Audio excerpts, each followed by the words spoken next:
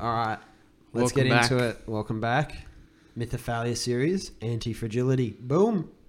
It's dense. We've talked about it before on the podcast. Good book. The Taleb series was good fun. A lot of people discovered it. Luke's come back to it. Yes. After months of having his brain stretched, I guess, by all our convos and all your other convos you have with great people.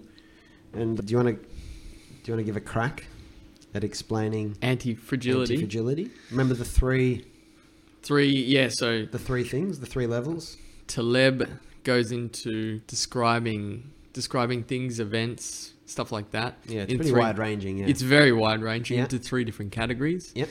First being the fragile. Yep. And he starts off the book in the premise of being like, what's the opposite of fragile? Yeah. And so what's fragile? Do you remember the example he uses? He uses like things that are react negatively to stress, for example, like a cup. Yeah, like glass. I always think of glass. Glass is not fragile. Bulletproof glass, but more like the window or the bottle. Like breaks easy. Yeah. Responds negatively to stress. Yeah. And then he asks the question, what's the opposite of fragile? Do you know what the other level is? Robust. What's robust? Robust is it's strong against stress. It's resistant. Yeah. Yeah. Any example? What's the example he uses? I don't know. Diamond, maybe. Yeah, not necessarily diamond. The phoenix. He uses the example of the phoenix. Oh, like So if anyone's seen Harry Potter, the phoenix will die, but it just comes back.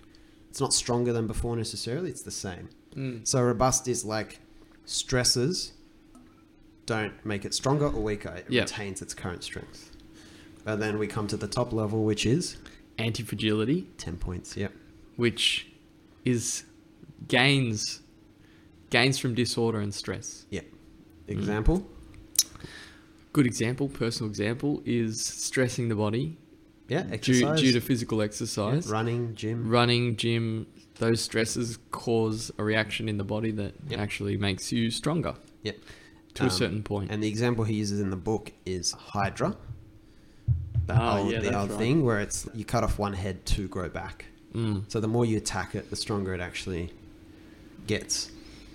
Now, why we talk about this with Mythophalia is because these you can put the things in society, I guess, and the things we try to do and the way we are as people into these kind of buckets. A good example to correlate this with what we've already talked about, when we talked about the fixed versus growth mindset, which was probably the third or fourth episode in this series. You know, the growth mindset is a very anti-fragile mindset, if you remember, because the growth mindset, Carol Dweck's growth mindset, is like a challenge is like a positive thing for someone who's in a growth mindset. Like, running is difficult. I'm going to figure it out. The fact that it's difficult makes it appealing. So it's actually positive. So that stressor is actually like positively reinforcing. So you actually gain, you gain with that mindset. So I think it's one interesting application of this is thinking about it on the level of the mind. Now, like, I try not to pick on my mum too much, but find a different example. Like you know people who are fragile, right? Who are easily upset, who, you make the slightest like bad comment and that they go off.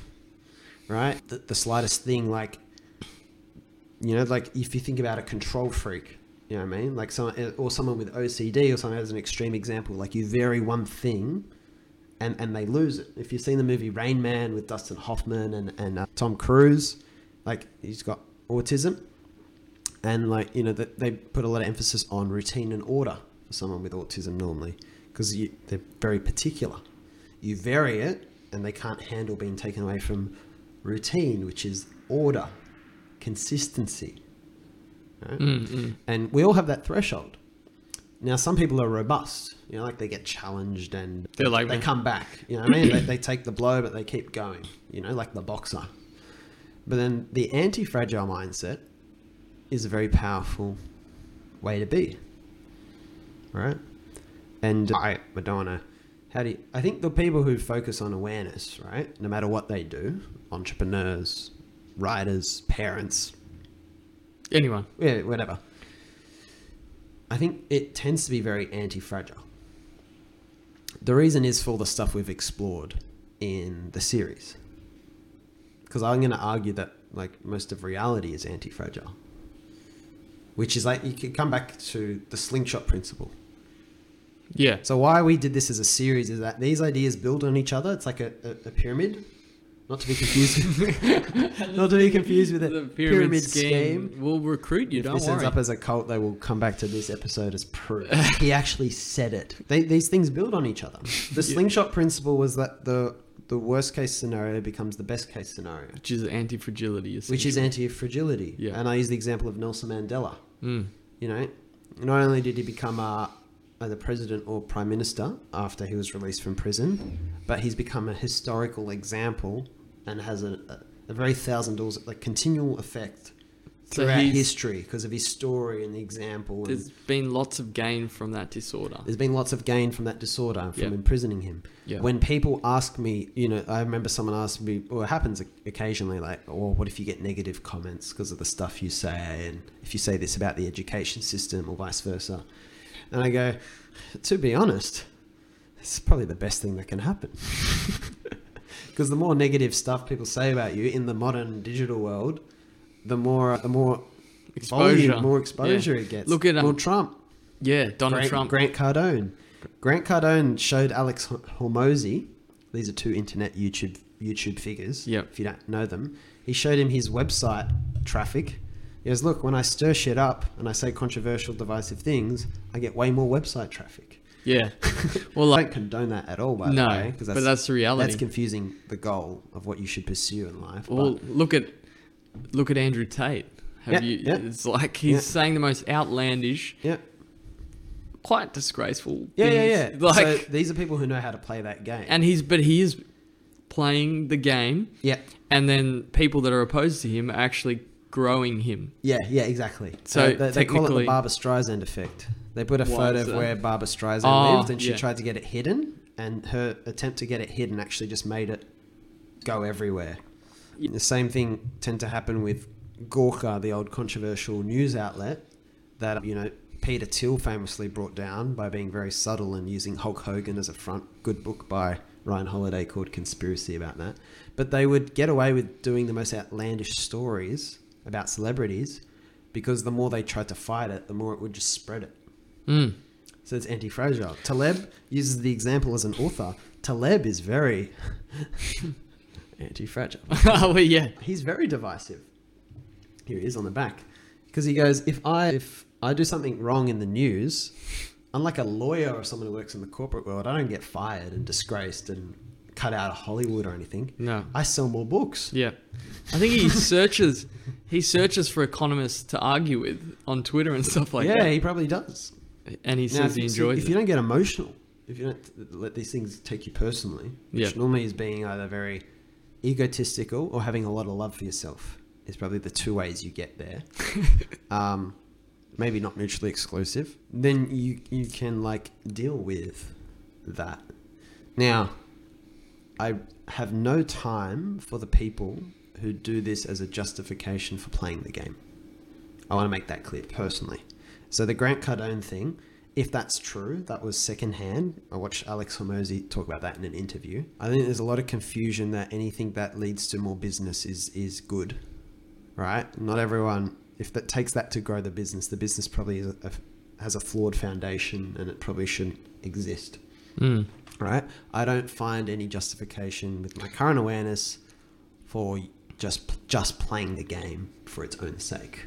There's a lot of self-delusion there. Well, you can think of, just before you get into it, Yeah. the Andrew Tate example, right? Yep. He's anti-fragile, Yep. but it doesn't mean his message is Yeah. positive Yeah. at all. It Yeah. just means the consequence of whatever he's Yeah. doing is anti-fragile. It happens on levels. Yeah. Right? You got the whole of the universe's fragility or anti-fragility and the common goal of all people. Mm. Right? When you're fully aware, you are thinking about that. You're thinking about how we're all part of one team. That's We're very, like a big company, it's a right? bit kumbaya. We're like a big company. It's very kumbaya. We're like one big company, but obviously there can be competition and infighting within a company. But Yeah. the whole kind of all living things are really part of one it's one positive sum game. That's Yep. so when people try and play the game against others, or they try to sell at the expense of others, they're slicing that off, and they're making the highest good something within their control. You know what I mean? Whereas that ultimately the highest good is the Nelson Mandela. It's beyond you. It transcends your life. Anyway, so I don't give any credence to those people who like do it in that way and the Donald Trump way. All right, I don't think there's any point doing it. Where this is value is when it does come down to doing the right thing. Anti-fragility tends to be on your side. That's where there is a lot of value to this idea. Mm. So that's the example of if I'm doing something I believe in and it's an unpopular opinion. The reality is that, as what's his name, Justin Walsh would say, being polarizing is actually part of the point. If you're trying to, Seth Godin's behind this idea too. Like if you're trying to just please everyone, you'll be averaging out so much. What you're saying is so thin that you're saying nothing. Yeah. Right? Yeah. It's like what's the number one song? What's the number one movie? Hollywood becomes so thin in what it's creating because it's trying to appeal to this mass audience. Yeah. To speak the truth, you got to like let the people who don't understand you or don't see your point, let them disagree and let them be. And if you care too much about their opinion, that's your problem, really. Like it's on the axis of people pleasing. Like, I don't want anyone to be upset with me. Like, I'm not looking for people to be upset with me. At the time of making this podcast, I'm not picking fights with people on the internet. I don't get into YouTube comments or anything like that. I don't have nearly enough attention for that. But we've talked about how we don't fancy the Jordan Peterson thing as much anymore. Of like getting caught, he gets caught in a lot of tussles with people, and I'm not sure that he gets a lot of shit thrown at him, but trying to logically have every one of those conversations is probably not. Well, it's just throwing yourself into culture wars, basically. Yeah. And then ultimately that becomes your life and your message. I have a lot of respect for that guy, but he's caught in that, for one reason, for whatever reason. But I think that doing the right thing tends to be quite anti-fragile. What I mean by that is sometimes you have a level of comfort in employment, stable salary, in people aren't upset with you, people like you. And there's a level of comfort in that. Often the level of comfort you've become accustomed to. And sometimes doing what you really want to do or doing what's right, or both, looks like it comes at the cost of that comfort. I was watching an episode of that, I don't know if you've ever seen the show The Newsroom this morning. Sean, I was watching it this morning. I don't know if you've ever seen it. No. But it's Aaron Sorkin wrote the show, and he was also writer for A Few Good Men, the movie. So I think it's a bit of a theme. And it's basically about people who are trying to do the actual news, not bullshit evening news. And the scene I was watching, they come up with a new form of debate for Parliament. Sorry, for like interviewing people going for president, where they actually ask them proper questions and don't let them waffle off. And they have to get, someone decides who gets to do the debate, which news show does, right? They have the power. And so, what's the actor's name? The character's called Will McAvoy. He's the guy from Dumb and Dumber with Jim Carrey. I've forgotten his name temporarily. Great actor. So he's the news anchor, and those guys come in, he pitches to them showing how they would do it, they demonstrate it. And then, but one of the guys that comes in is his friend. The other is like this bureaucratic kind of guy, like, politicians are never going to go for this, and we're not letting you do it this way, and we're going to give it to someone else. The other guy who's his friend is like, we always talked about, Will McAvoy is like, we always talked about doing it like this, but he's the number two. He doesn't get the actual final say. So he sticks up for it. It's like, this is how it should be, we've got to serve the public, blah, blah, blah. And then, he goes at the end, he goes, I'm sorry, I can't do this. I can't stand up against that guy. I need my job. I got 2 kids at Stanford. Now, this is a situation I think a lot of people will find themselves in that probably listen to this, especially younger people. Maybe not as like black and white, like justice, but even the justice of doing what you really want to do with your life, or what you think is valuable to work on, is that people think it's like if you go away from the kind of comfortable and stable thing I don't think people should do it for the sake of it. But if you go away from it, there's this perception that the risk is you could fail. I'm going to suggest, if you're looking at a full reality, it's not possible. Okay? Because often what you're actually talking about is a short-term dip in one or more metrics. That's the reality. There's a story, Dave Chappelle, right, the comedian. His dad, what did they do? His dad wouldn't do something in his work because they were working with the South African government at the time when apartheid was still in place. So his dad protested, wouldn't do it because of ethics, and lost his job. I don't know the full details, but he had a family. Chappelle was alive. Dave Chappelle was alive in that. So he's like, it was difficult for our family. It created tension in the marriage between his parents. Now, it's like, if I was a father, I'm not a father yet, I would struggle to do that. Yeah. I'm sitting here talking about, I'm not,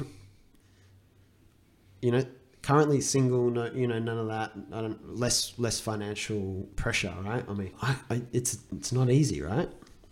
But you think about these concepts. You think about anti-fragility. You think about the slingshot. You think about the 1,000 doors. What's the ripple effect of someone doing that? What sort of message does that send to other people who work in that situation? I think about, who is Dave Chappelle as a person now? That guy sticks up for a lot of justice in my mind. I have a ton of respect for him. He's the whole comedian blend, philosopher blend, good social commentator for me. Yep. He calls out a lot of bullshit.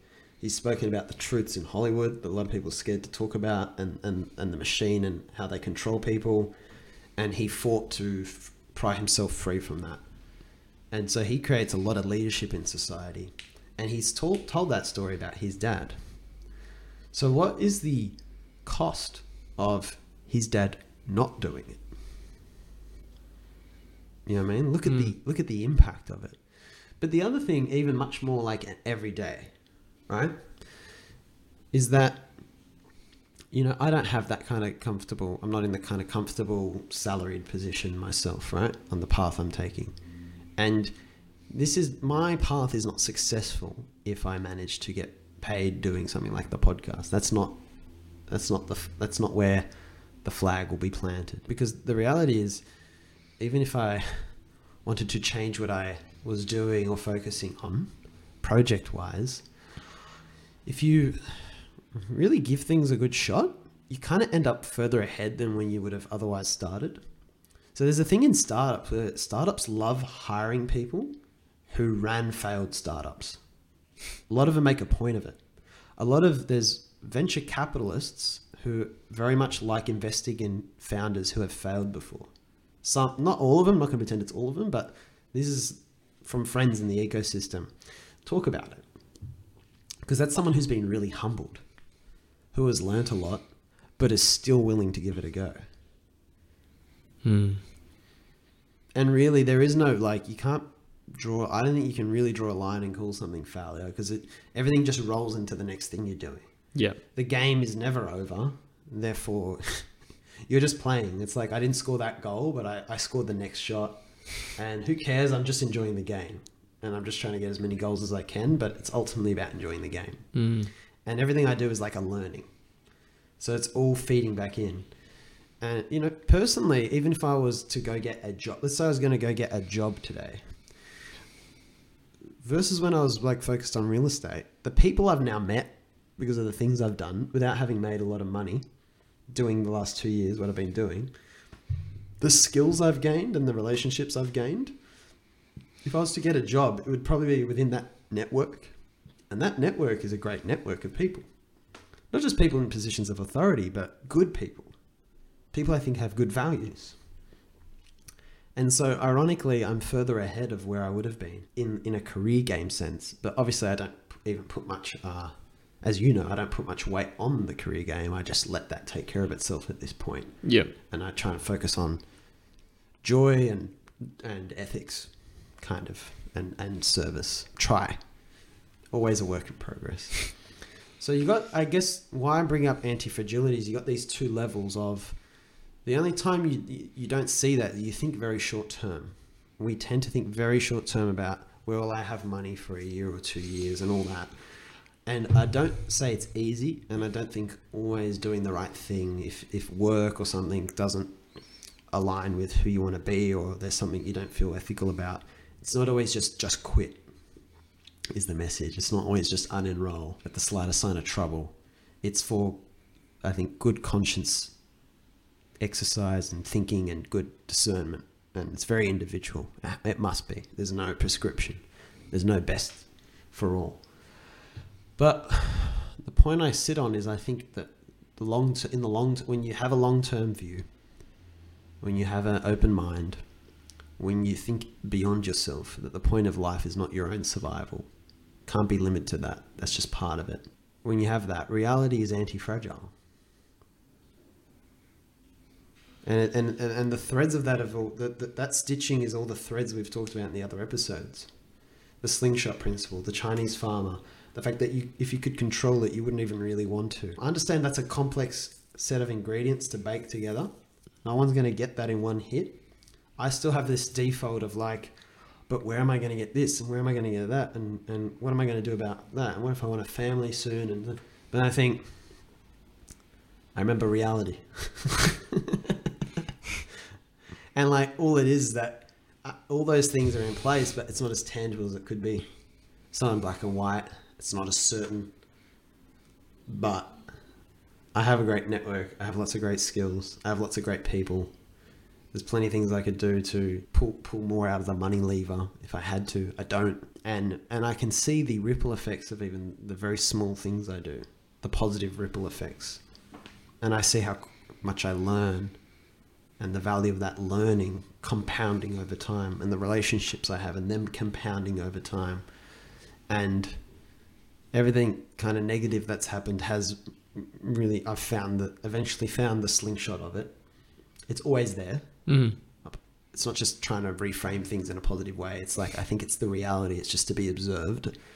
You don't have to manufacture it. You don't have to fabricate it, I mean. These are all the things I think about. I think that's why, like, it's maybe a bit dense, this whole anti-fragility. And there's this commercial way of doing it, but I'm more interested in that's the picture. Like the Dave Chappelle thing, very powerful. Very powerful. Mm. You know? And what I think, I don't know how you feel about this at this point in time, but I don't give much weight to the idea of sacrifice.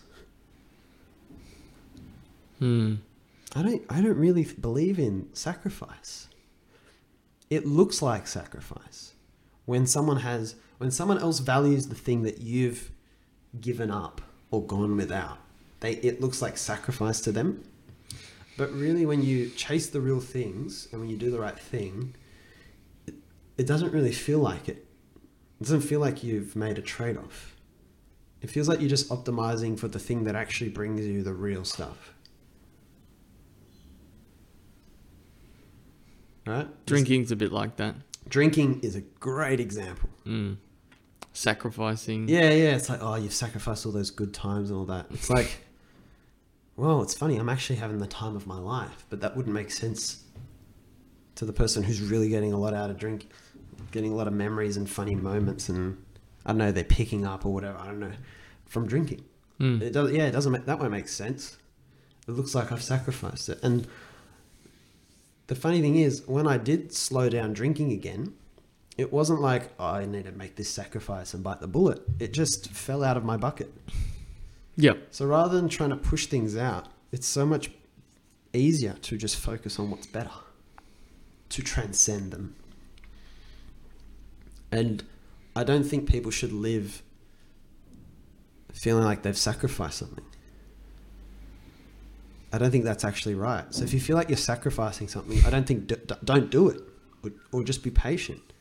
I can't remember her name, but there's this author who spent 7 years working as a lawyer, corporate, making a lot of money, and then decided, I'd rather be a failed writer than a successful lawyer. She was on Tim. I can't remember. She's done a good TED talk. I can't remember her name or anything she's written, but that line just sticks with me.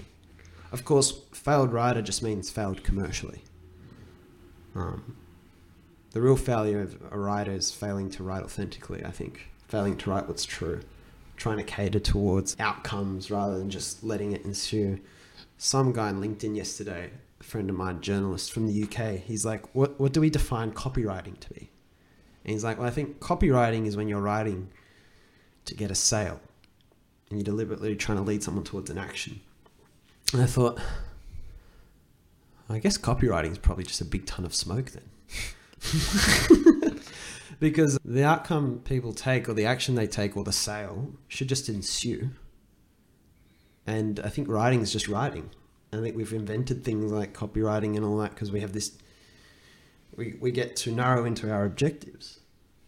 But people wouldn't understand that. And so you can be a failed copywriter, apparently. But I would argue that what the fuck's copywriting? And people will fail imagined, made up things. Like being a failed actor, or being a failed musician, or being a failed leader, or a failed businessman. And you don't live on the level of reality, which is, what the fuck's business anyway? What is it? Where does it exist? Where is Harari, who wrote *Sapiens*? Where does Facebook exist? You know, point it to the map. Is it the building? You know, it's a paper somewhere, or often pixels somewhere. This agreement, blah blah blah, sign the deeds or whatever it is. Gives the Peugeot example. It's just a story. You know what I mean? It's a story and it's an idea, and it's a construct. But you would measure your self-worth against how this invented thing fares.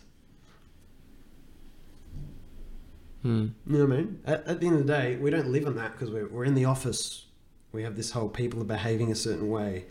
They're upset because we didn't make the quota or whatever.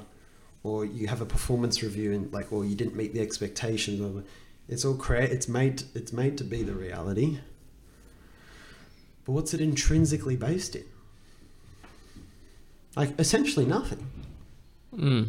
But we will judge ourselves according to all this stuff. But it's just like layers of human behavior and judgment just stacked on top of each other. So you can't see what was at the bottom and where it all began. That's it. That's society.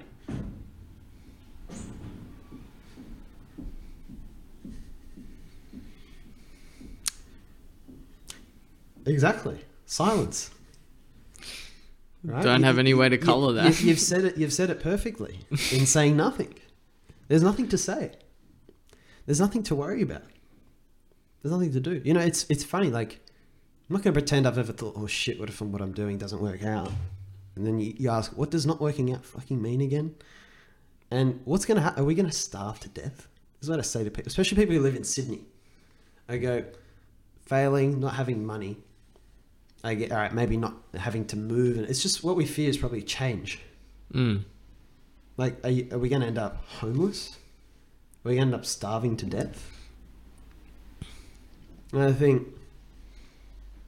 I always think... Other people live tribally. You know what I mean? Like, they don't live in houses. Whenever I start I don't want to live that way. I'm just I'm doing the thought experiment. You know what I mean? Well, I do the thought experiment with myself, being like, if you're fearful about certain things in your job, it's like, I can always get it. I can always get another job. Yeah, exactly. But if I can't, I have much bigger problems. Yeah, like something's gone wrong physically, or exactly. You know what I mean? Exactly. So that's what we're really worried about. So there's nothing really scary that can actually happen. If you believe everything in the other episodes, there's nothing actually like scary. Like a lot of people lost their jobs with COVID, but they found something they loved more, and it was the excuse to change. What's painful is the change of state. I love swimming, but it's still fucking cold to get in. Yeah. All I'm really fearing is the anticipation, and it's not even the experience itself of change, it's the anticipation of it. Because the cold feeling is not actually that painful. That's why they say the anticipation of torture is often worse than the actual torture. You know, I'm scared to jump in the pool just because it's cold, but it's only cold for a split second and it's not even that bad. And then I'm swimming. You know, it's the change of state that we fear. And it's really all in the anticipation. So the anticipation is not the actual thing. The anticipation's all here. And that's Astro barking. And that's all it is. Job interviews are like that. Job interviews, perfect example.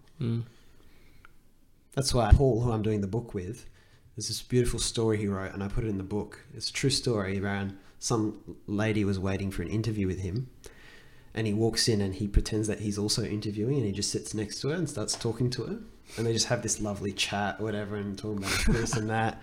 And then his receptionist is sitting there going, "So Paul, are you going to bloody go in and start interviewing?" And he goes, "I think we'll give this girl the job.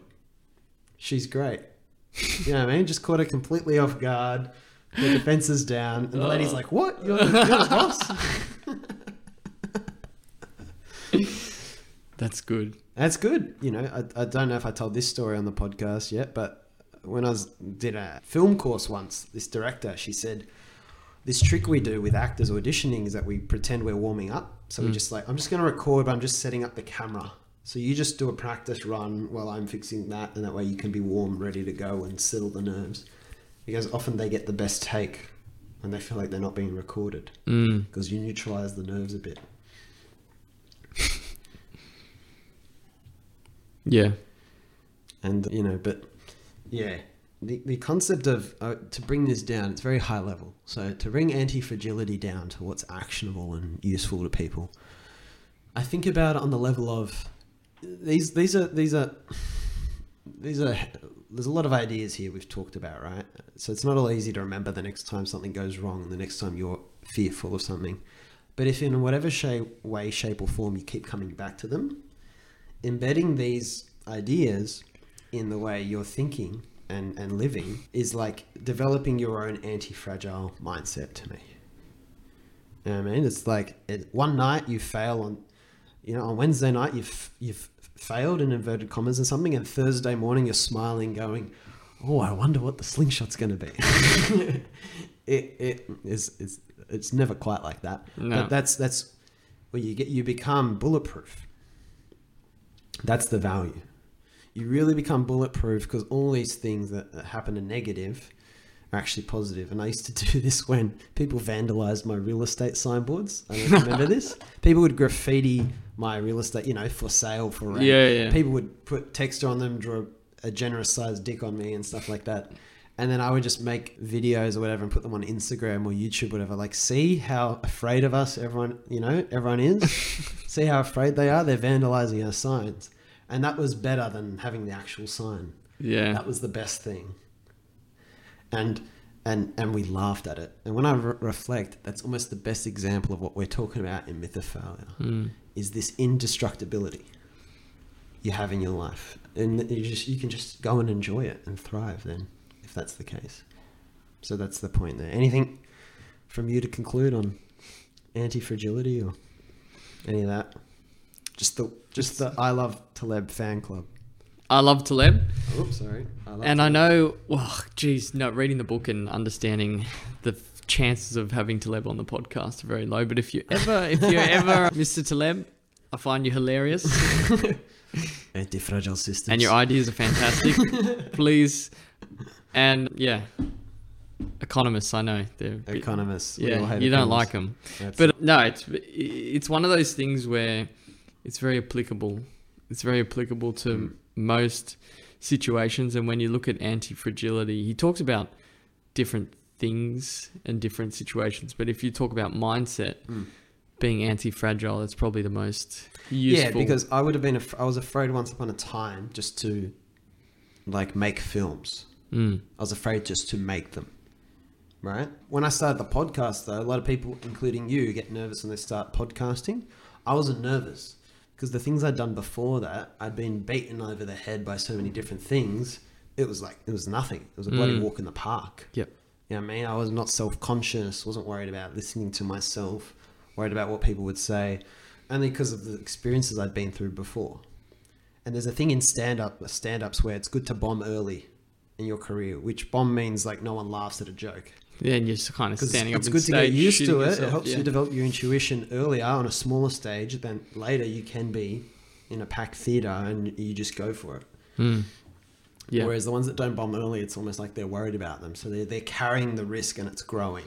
It's actually better for it to happen early. So Better in Anti-Fragile, the book, they talk about it's good to have the small, what we call, if we're going to call something failure, the micro failures. Yeah. The small ones. Lots of small ones. We'll talk about this with risk seesaw. Lots of small failures means no big failures for whatever you're actually valuing. That means you're anti-fragile. And yeah. Because it's always stress to a certain point. It's like exercise creates long-term health. Yes. And what it is small damage every day to your muscles. Yeah. All right? If you fail at like 10 small businesses first, the 11th will probably be really good. You've learned a lot. You can actually sustain that. Yeah. Yeah. Yeah. He uses the classic example is the restaurant business. Yeah. It's very, the reason we have nice tasting food is because the restaurant business is anti-fragile. Yeah. Essentially. I don't think it is though. I think restaurants are actually fragile. That he uses the example that the restaurant industry as an aggregate. The restaurant industry as a whole probably won't go away. But any individual restaurant is probably like a really risky investment. Yeah. But if you say, will there be restaurants in 5 years? Yeah, there will be some. So that's that's the U-curve of certainty idea, which we'll talk about too. Yeah. Well, he's saying entrepreneurship. He talks about entrepreneurship, how we should have Entrepreneurs Day because we learn more from failed entrepreneurs than successful ones. Yeah. All right. It's more useful knowing what doesn't work. Yeah. Via negativa than what does work. For example. So I'm a serial failed entrepreneur by what they would call a failed entrepreneur. God, what I've learned is invaluable. You can't, no one has what I've learned in that way. You know what I mean? It's so valuable to me. But it's educated me as much in these areas of what we talk about in these conversations than even like business. You know what I mean? Even business itself. It's just taught me more about life. It's been it's been the laboratory where I observe this stuff. So yeah, it's hard to fail. I think people should try to fail, if that makes sense. Like it's almost like when we talk about people worried about failing, you should if you think about this stuff, you should just see if you can fail somehow and gain nothing from something not going the way you wanted it to go. Go and deliberately try and fail at something. You know what I mean? And see if you don't get something. And the problem is you just bloody end up keep getting something out of it. Yeah. There we go. Well, I need a pee. So let's move on to the next episode.